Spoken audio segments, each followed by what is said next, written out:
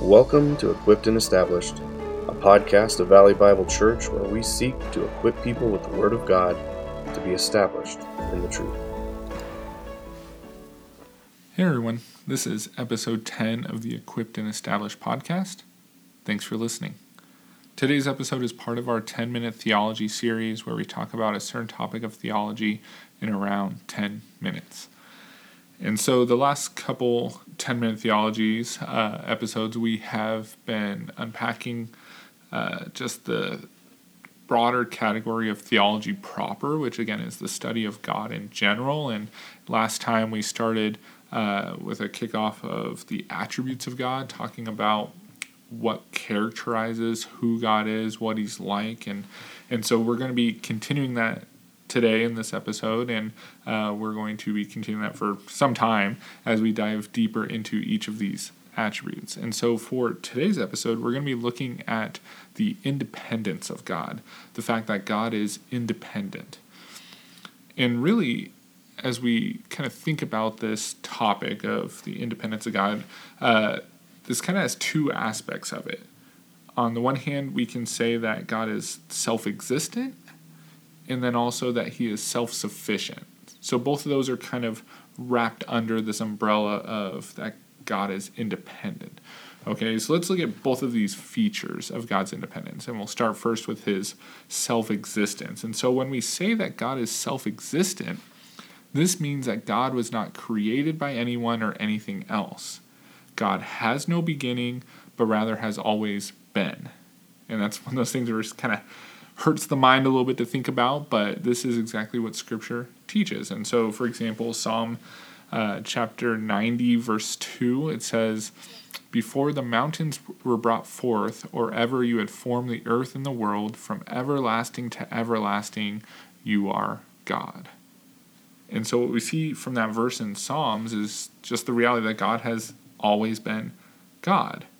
Even before anything else was created, he is God. And we have other passages that talk about God being the creator of all things. Colossians talks about that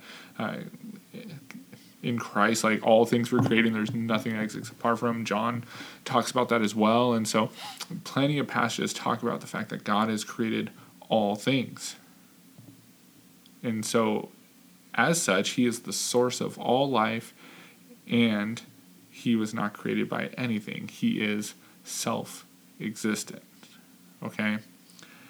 And again, this ties a little bit into like the otherness of God, right? Because that we talked about last time, where this is where, again, we see a glimpse where God is on just a different plane or a different category than us, okay? Where something that our existence is limited, right? Like we have been created, we're here for a short amount of time in the grand scheme of eternity, all that, but God has always existed. He is always there, and that is just, again, something that should blow the mind, right? I think we can often think of God existing into an eternity, okay, and that makes sense, but then like to even think back to like, okay, he has no beginning, it's just he has always been God. And that is one of those things that's kind of hard to wrap the mind around here. But that, again, is what Scripture is clear on, okay?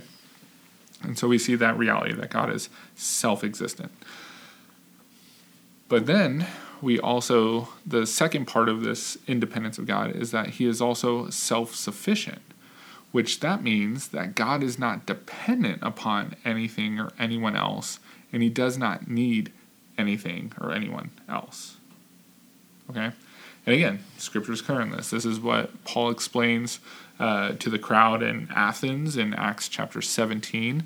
When he's talking about the unknown God, he says in Acts 17 verses 24 and 25, he says, "The God who made the world and everything in it, being Lord of heaven and earth, does not live in temples made by man, nor is he served by human hands as though he needed anything, since he himself gives to all mankind life and breath and everything."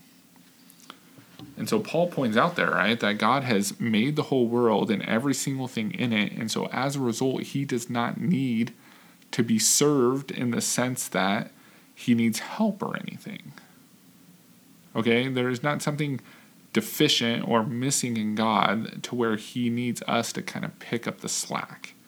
Okay, God is completely sufficient on his own. Okay, because even like when you think of that example used of like you have like he's combating there, Paul's combating in Acts like the temples of the other gods, right, where they needed to offer these sacrifices, like almost like the feeding the god. Okay, but God's point, like Paul's point, is like God created everything. He made everything. He doesn't need any help with all that, right? He doesn't need anyone to do something for him because he created. If he really needed something, he has it, right? Like, and so that is this amazing truth of Scripture, okay? And so this really puts kind of on display here a couple things. And again, we want to bring this back to the more kind of application as well side of this. And we can see a couple things we can draw from this where I think sometimes people have this perspective that like God was kind of lonely or missing something, and that's why he created us as humans. Okay, and that can sound so nice and poetic and make you feel the warm and fuzzies about yourself of like, oh, God needed us. Okay, but that's not true. That's not accurate. That's not biblical. God did not need us. Okay, he is sufficient on his own, right? And even the perfect fellowship and love between the members of the Trinity, which eventually we're going to get to the Trinity here in the series, but that was so perfect and everything. Like, again, they didn't need anything else. Okay, so he didn't have to create us. Okay, but, and we can also swing the pendulum to the other side, where we can almost kind of view this like in a fatalistic sense of like, oh gosh, like God doesn't need us, like what's the point then? Why are we here? All this stuff, and does my life have meaning or all this stuff, right? But that's where we have to be careful, and we have to understand that even though God did not need us, there wasn't some deficiency in him or anything that made it so he needs us. He still chose to create us, okay? And he has determined that we would be meaningful to him. Okay, that's what Wayne Grudem in his systematic theology kind of mentions that God has determined that we would be meaningful to him. Okay, and in that sense, right, like that's significant, okay, and everything. That is a significant thing. And we see also throughout Scripture that God actually finds joy and delights in his people, okay, so we actually bring him joy. Okay, he delights in us. And again, not because he needed that, but he chose to do it this way. Okay, for example, in Psalm 147, verse 11, it says, "But the Lord takes pleasure in those who fear him, in those who hope in his steadfast love." So notice that the Lord takes pleasure, okay, brings him pleasure, brings him joy when those who fear him, right, those who live for him, obey him, all that, right? We see other passages like Zephaniah 3, okay, where it talks about that the Lord will rejoice over his people. Okay, he will exult over them with a loud singing. Okay, and so again, we see this. There's this aspect of joy that we can bring the Lord as we live for him, serve him, obey him, honor him, glorify him. It does delight him. It brings him joy. Okay, and so far from being a meaningless life, right? Like this gives us meaning. Okay, but we also kind of see the reality like this can be an encouragement as well. Or also, well, before I get into this, also when we think of the self-sufficiency, right, and stuff, the fact that God didn't need us, and yet he chooses to use us in different ways is also an encouraging thing, right? We talked about this a little bit with, I think it was episode 1 when we talked about prayer. Why do we pray? And it's that one of the reasons is we get to participate in this work with the Lord.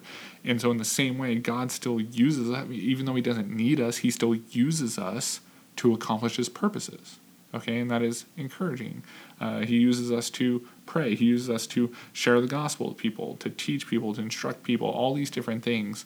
God still uses us, okay? And that is encouraging. We are participants with him in his work. He decided to work in and through us. That is his will, okay?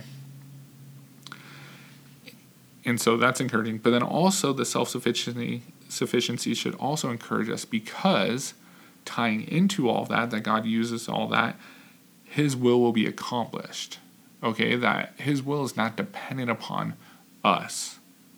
Okay, yes, he's going to use us and all that, but again, his sovereignty is going to guarantee that we do the things we need to do for his will to succeed, right? For his will to move forward, his plan to keep going.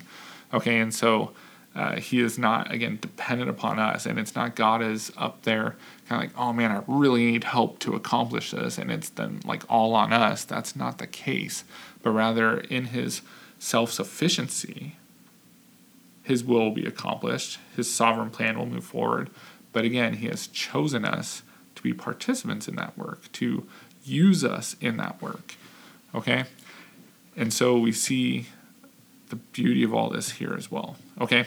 So again, to wrap up here, as we kind of already over our 10 minutes, but again, God's independence, kind of two parts, that he is self-existent, no one created him, always has existed, always there, and then he's also self-sufficient, meaning he is not dependent upon anyone else, doesn't need anyone else or anything like that. That is who God is. Okay? And so hopefully that all kind of makes sense as you run through that really quick. Again, these are kind of deep topics that you can spend even more time studying. I would encourage you to study these even more. But that hopefully kind of gives you a taste of this attribute here. And so as we think of the independence of God. And so hopefully that was challenging as well as encouraging as we reflect on that. And so that will do it for today's episode. And so we will catch you all next time.